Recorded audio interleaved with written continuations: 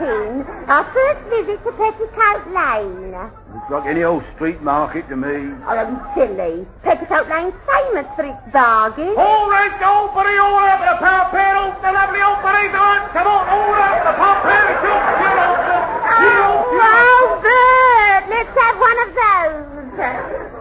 Well, they'll be daft, Aid. How can you get the Kohinoor Dharma for 3 and 6? Oh,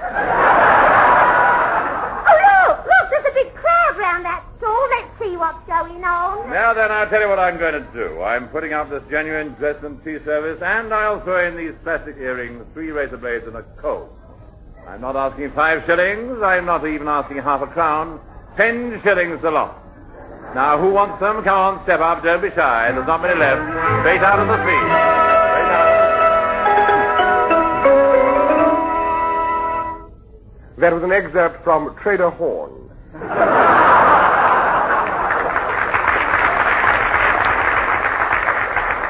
Another of the books we recommend you to read, especially during the next half hour.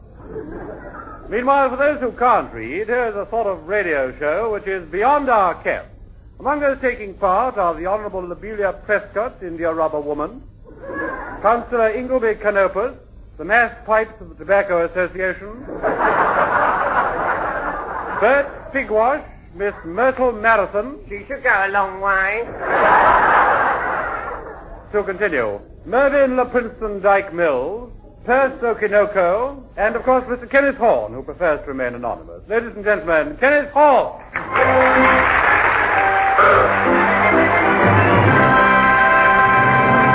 Hello, good evening. Welcome to Beyond Our Ken, the show that makes you want to stand up and cheer the moment it's over. But as usual, let me tell you what I've been doing since we last met. Last week I went down to Bournemouth, and it was terribly hot. So was the weather. Actually, it was 72 in the shade, but I was clever. I stayed in the sun.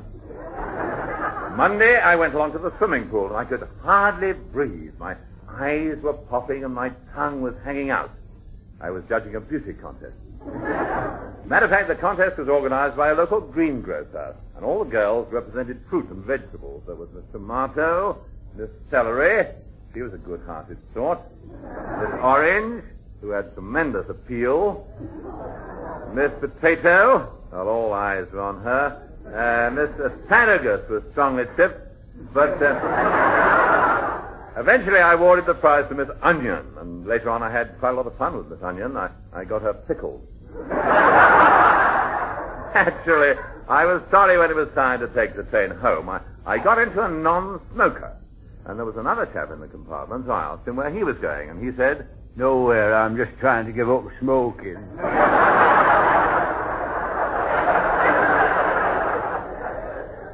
which at the time I thought was rather amusing. Gone off it since, never mind. However, when I got back home, there was quite a bit of tidying up to do. I was pottering around the bedroom, and there was a knock at the door. The wardrobe door.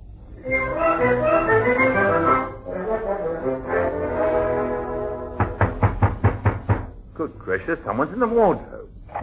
Good evening, sir. Arthur Figley's the name. I represent the Full Throat Burglary Insurance Company. Now, what about a policy or two? I can do you a very nice bit of insurance. Take this one. For a premium of only £2 a year, I can cover you against woodworms. Of course, you'll have to be medically examined. Well, what for? You might have it already.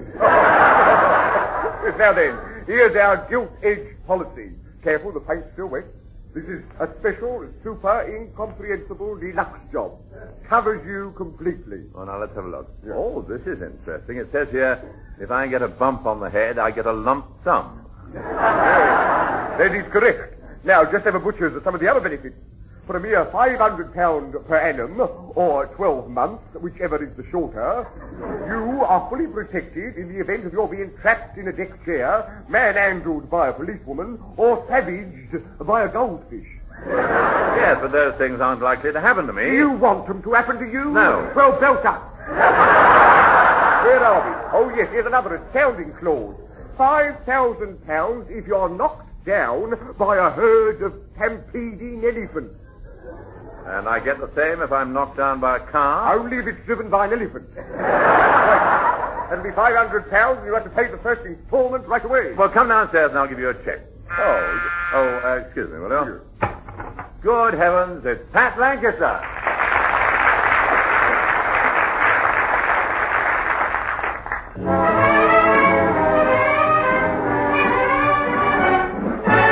I've got beginner's luck. The first time that I'm in love with you. Gosh, I'm lucky. I've got beginner's luck. There never was such a smile or such eyes of blue. Gosh, I'm fortunate. This thing we've begun is much more than a pastime. For this time is the one where the first time is the last time. I've got beginner's luck, lucky through and through. 'Cause the first time that I'm in love with you. I've got beginner's luck, the first time that I'm in love with you. Gosh, I'm lucky, I've got beginner's luck. There never was such a smile or such eyes of blue. Gosh, I'm fortunate, this thing we've begun is much more than a pastime. For this time is the one where the first time is the last time. I've got beginner's luck, lucky through and through. 'Cause the first time that I'm in love, the first time that I'm in love, yes, the first time that I'm in love with you.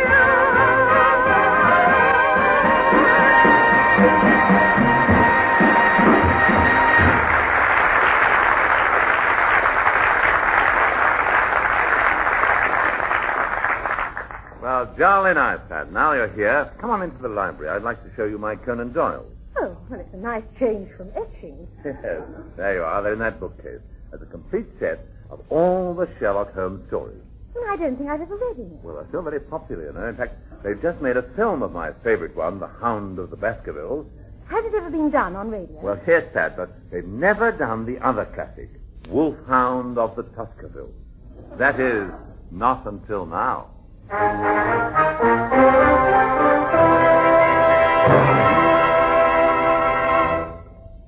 My name is Sherlock Holmes. I'm a detective. I solved many interesting cases. For instance, the case of the swinging door. That was open and shut. The case of the gaping lift shaft. Soon got to the bottom of that. And then, of course, there was the strange business of the missing embassy official, which I laughingly referred to as the attaché case. But I mustn't bore you with these cases that happened so long ago. Let me bore you with one that happened recently. I had just returned to my chambers in Baker Street after a quick visit to my baker in Chambers Street. Then there came a knock at the door. Come in. Good afternoon, Dr. Watson. Good afternoon, Holmes. Just a minute, Watson. Don't say a word. Yes. At 10:05 this morning, you entered Hyde Park by the Marble Arch Gate. You sat in a deck chair about 50 yards due east of the bandstand, where you remained until you saw the attendant approaching. On leaving the park, you paused to have a piece of mud removed from your left shoe, and you came home via the saloon bar of the Spotted Dog. Am I right? Well, that's positively uncanny, Holmes. How'd you know? I was with you. It's incredible. It's so simple, just a matter of education. Well, what's wrong with my education? Elementary, Watson. Now, what were you going to say? Well, I was only... Don't tell me, let me guess. Could it possibly be something in connection with the missing Home Office plans? No. The Van Dyke forgery affair? No. The Hatton Garden diamond robbery? No. Try the Maltravers blackmail case. Thank you. Then is it the Maltravers blackmail case? No. All right, Watson. What is it? There's someone to see you. I think it's a bearded lady house painter. What makes you think that? Well, she's wearing a short skirt and she's got a paintbrush tied round her waist. You fool, Watson. That'll be a Scotsman in a kilt. Show him in. All right, but I'm not convinced. Come in, sir. Or madam.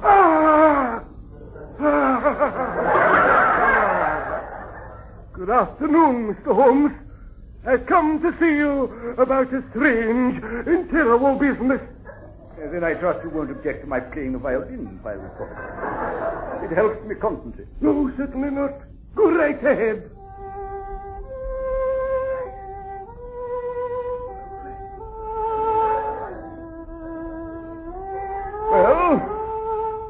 is it?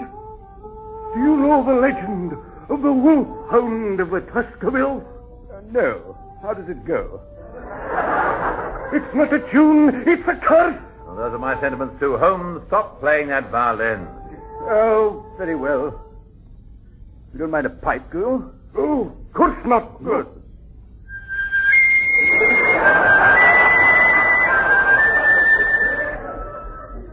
Look here. What's going on? You must forgive him showing off. It's a sort of ideal Holmes exhibition.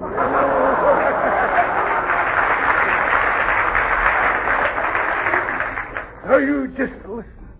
For generations, the Tuscarville family has been stricken by a horrible curse, which takes the form of a great ravenous wolfhound roaming the bleak, desolate moors.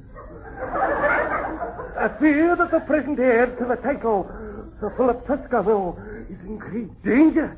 Only you, Sherlock Holmes, can save Sir Philip. Well, Holmes? You know, Watson, there are certain baffling aspects of this affair which rather appeal to me. For instance? Who was that?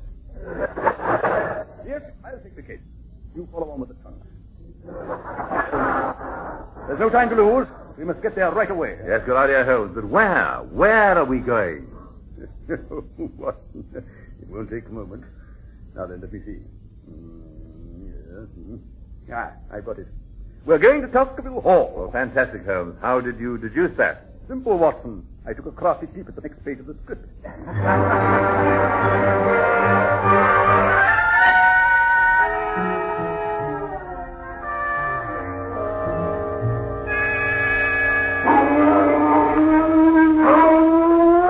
I wish you'd be more careful, Holmes. You trod right on my foot. So this is Tuscarville Hall.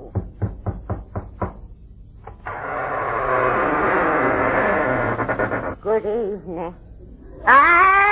It's the hound, the hound. No, it isn't. It's me with the flaps of my deerstalker pulled down. I'm Sherlock Holmes. Now, why are you dressed like a housekeeper? I am the housekeeper, sir.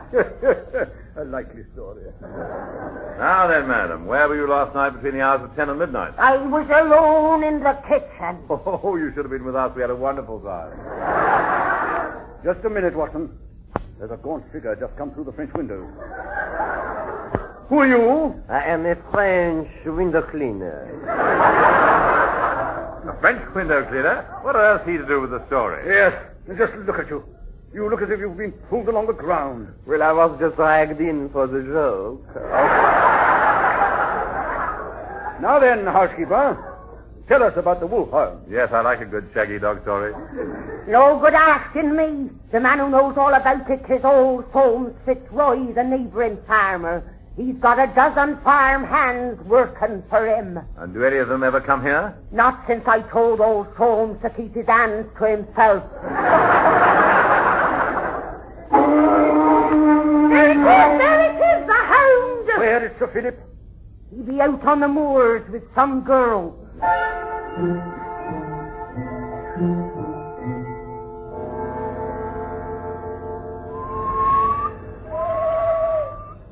Now keep close to me, Watson. We're surrounded by a quagmire. I don't want you to put your foot in it. Do you hear me, Watson? Watson! Oh, I'm thinking. Here! Take my hand. Oh, thank you, Holmes. I've always been a bit of a stick in the mud. Look! There in the bushes. It's ghastly. What is it, Holmes? Watson, never in the delirious dream of a disordered brain could anything more savage, more appalling, more hellish be conceived than that terrifying face which is peering at me through the fog. Hello. Yeah. It's a lovely night for a stroll. Sir Philip, you! What are you doing out here? You mind your own business. Didn't you hear that terrible howling? Of course I did. It was me. I've always been a bit of a wolf. Sir Philip, don't you realize you're in terrible danger? Oh, why? What is it? Nothing. I want to remember you just as you are. Out of line!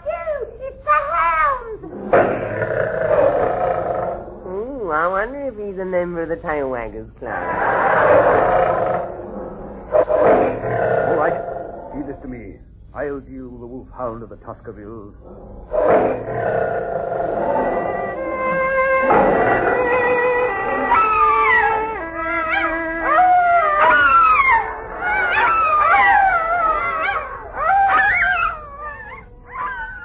Well done, Holmes. Another case solved. Not quite.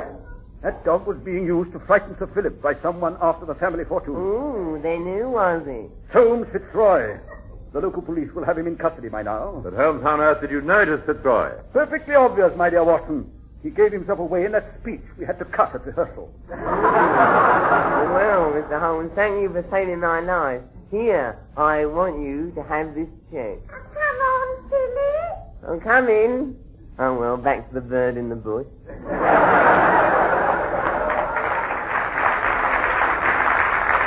I say, Holmes, look at this check. Oh, how very generous. £50,000. Now we can get back to London and forget all about the wolfhound of the Tuskerville. Yes, my dear Watson. And now I know how I'm going to use the money. What do you mean, Holmes? Elementary.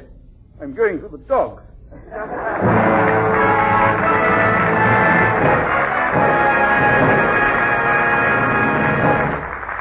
And so, from the world's greatest detective to four people who haven't got a clue what I'm going to say next.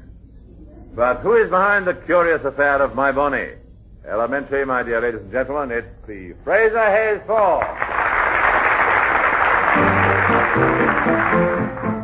My Bonnie lies over the ocean. My Bonnie lies over the sea.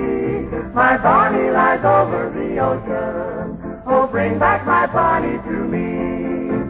Bring back, oh, bring back my Bonnie to me, to me. Bring back, oh, bring back my Bonnie to me. Oh, blow ye winds over the ocean. Oh, blow ye winds over the sea.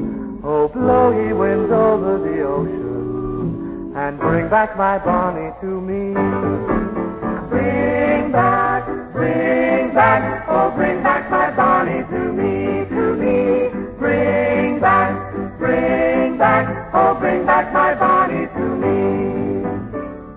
Last night as I lay on my pillow, last night as I lay on my bed, last night as I lay on my pillow, I dreamed that my Bonnie was dead.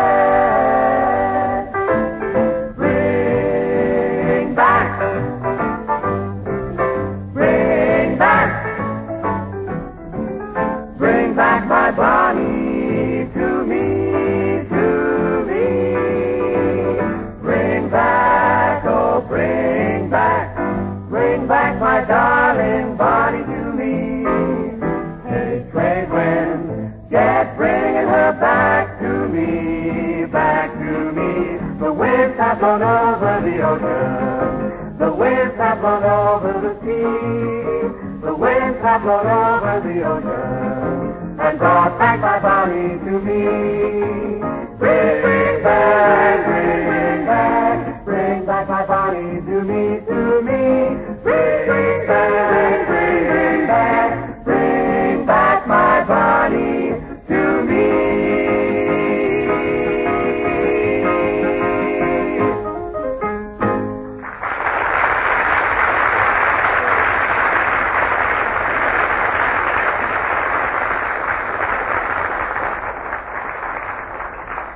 And so to the Kenneth Horne documentary feature, Hornorama. Yes, once again, Kenneth Horne and his team of investigators bring you a factual report on topics of immediate interest. And tonight we present a close-up on cricket. Will cricket matches go on forever? Or does it just seem like it? Well, now, for the benefit of those to whom cricket is still a mystery, like Americans or like the English test selectors, let me explain. There's a cricketer here. Cricket is a very gentlemanly game and is always played in the great heritage of true British sportsmanship. That's why two umpires are required to see that nobody cheats. However, let's first talk to a well-known county cricketer. Now, sir, would you tell us your most memorable moment on the cricket field? Yes, certainly, with pleasure. It was in an exciting match against Middlesex. You see, I was at the crease facing their spin bowler. He sent down a fast and somewhat disguised in-swinger, and I took a sudden swipe at it. And you were out? No, but my teeth were.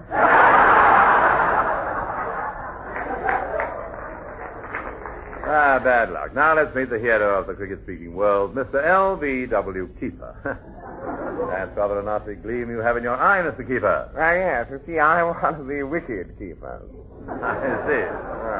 Tell me, when did your interest in cricket first develop? Actually, I've always wanted to cricket, don't you know. Well, I can remember when I was 4 years old, I first asked the old placer for a cricket bat. I said, Daddy, can I have a cricket bat? Go on, Daddy. Hey, Daddy? Look at that cricket bat. Go on, Daddy. Hey, Daddy? I must have a cricket bat. Now, hey, Daddy? Go on, Daddy. And did he let you have it? Right in the mush.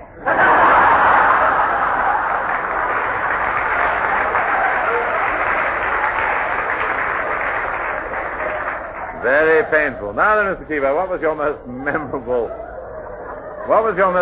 experience in the field? Ah, yes. That was undoubtedly when I played with Grace. Oh, yes. Grace Tippett. Oh, what a girl. I used to call her Googly. She never knew what she was going to do next. Well, it's a traditional game, all right. I remember myself when I captained the Ponders End Women's 11. I was always known for my unorthodox leg glances. However, let us now consider the problem of the batsman who often has to face demon bowlers. What's it really like to face up to one of these speed merchants? We sent Cecil Snape to find out. Well, listeners, I'm at the gasworks end of this famous pitch at the Oval Cricket Ground. I'm at the wicket now, and judging from the field that's been set, I think the best way to deal with Frank Tyson is a quick snip through the slip. Well, I'm taking guard now as Tyson walks back to start his run. Oh, the wicketkeeper obviously wants to say something, probably a cheery word of encouragement. Here, Snape, have you got any last requests to make?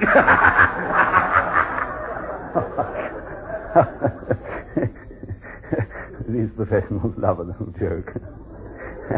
Well, now, I see that Tyson has started his run. He's gathering momentum all the time. I'm squaring up, preparing to hit the ball. And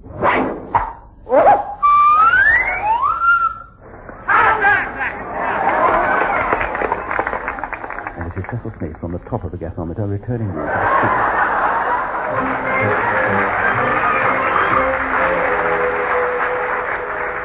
Well, for real cricket lovers, the BBC plays its part during the season. For whenever you switch on during the summer, you can be sure of hearing one of those colourful BBC commentaries.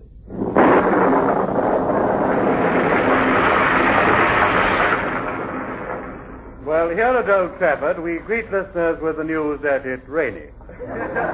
The captains inspected the pitch half an hour ago, and when they rowed back, they decided that play was not possible. We can never understand why, when play isn't possible, they don't give us a commentary on what is going on inside the pavilion. So over now to John Arp. Well, here in the pavilion, you've arrived at rather a tense moment. Graven is facing the dealer, and after a quick glance round at the other card players, he selects a card, and with that long, gliding motion we know so well, he plays a king of diamonds. Oh, and Evans has trumped him. Well played, Evans. Oh, here's a bit of excitement now. A dog has just chased Laker across the pavilion, and he's caught him. Get away, get away, get away. Yes, I thought the Lakers appealing to him, but it's no good. Oh. And he's been given out at backward point. Well, it's time to return you to the studio, so with the news, the cream buns have now been handed round, and the English team is having rather a sticky time. It's goodbye from me from Old Trafford.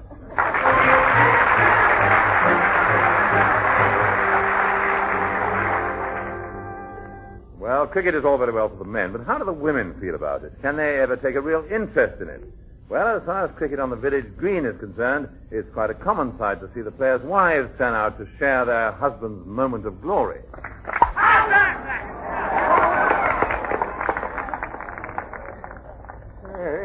Thank you. Oh, hello, darling. Hello, Ambrose. So you decided to come back, have you? Yes, I was clean bowled. Celia must admit it's not bad. 185. Yes, well, you do very well for your age. You silly mid-off. No, I mean 185 runs. Aren't you proud of me for listening? No, Ambrose, you're very selfish. Staying out there all day. That's the idea. I know, dear, but while you were out there for so long, all these other men wanted to play. Oh, that didn't worry me. I've always trusted you.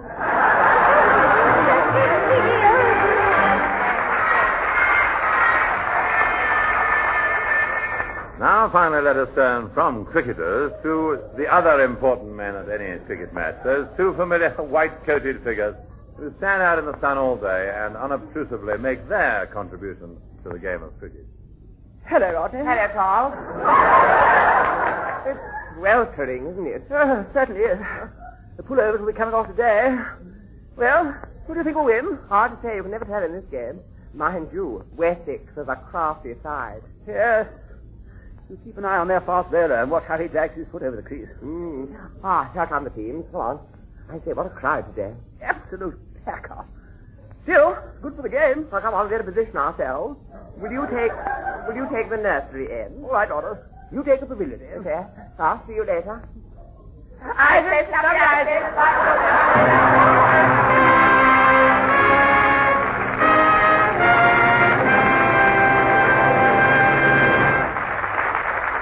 Well, there you are. This is Kenneth Horne saying goodbye for now and leaving you with this thought, which comes from a listener. If a watchmaker entered on a life of crime, would he wind up in jail? Good night.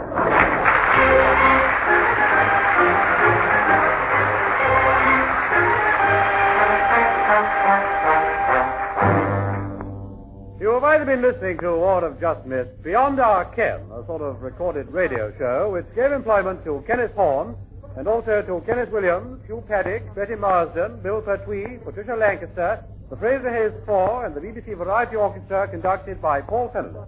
The script, believe it or not, was written, and letters of complaint should be sent to Eric Merriman and Barry Took. However, the onus must inevitably fall on our producer, Jake Brown.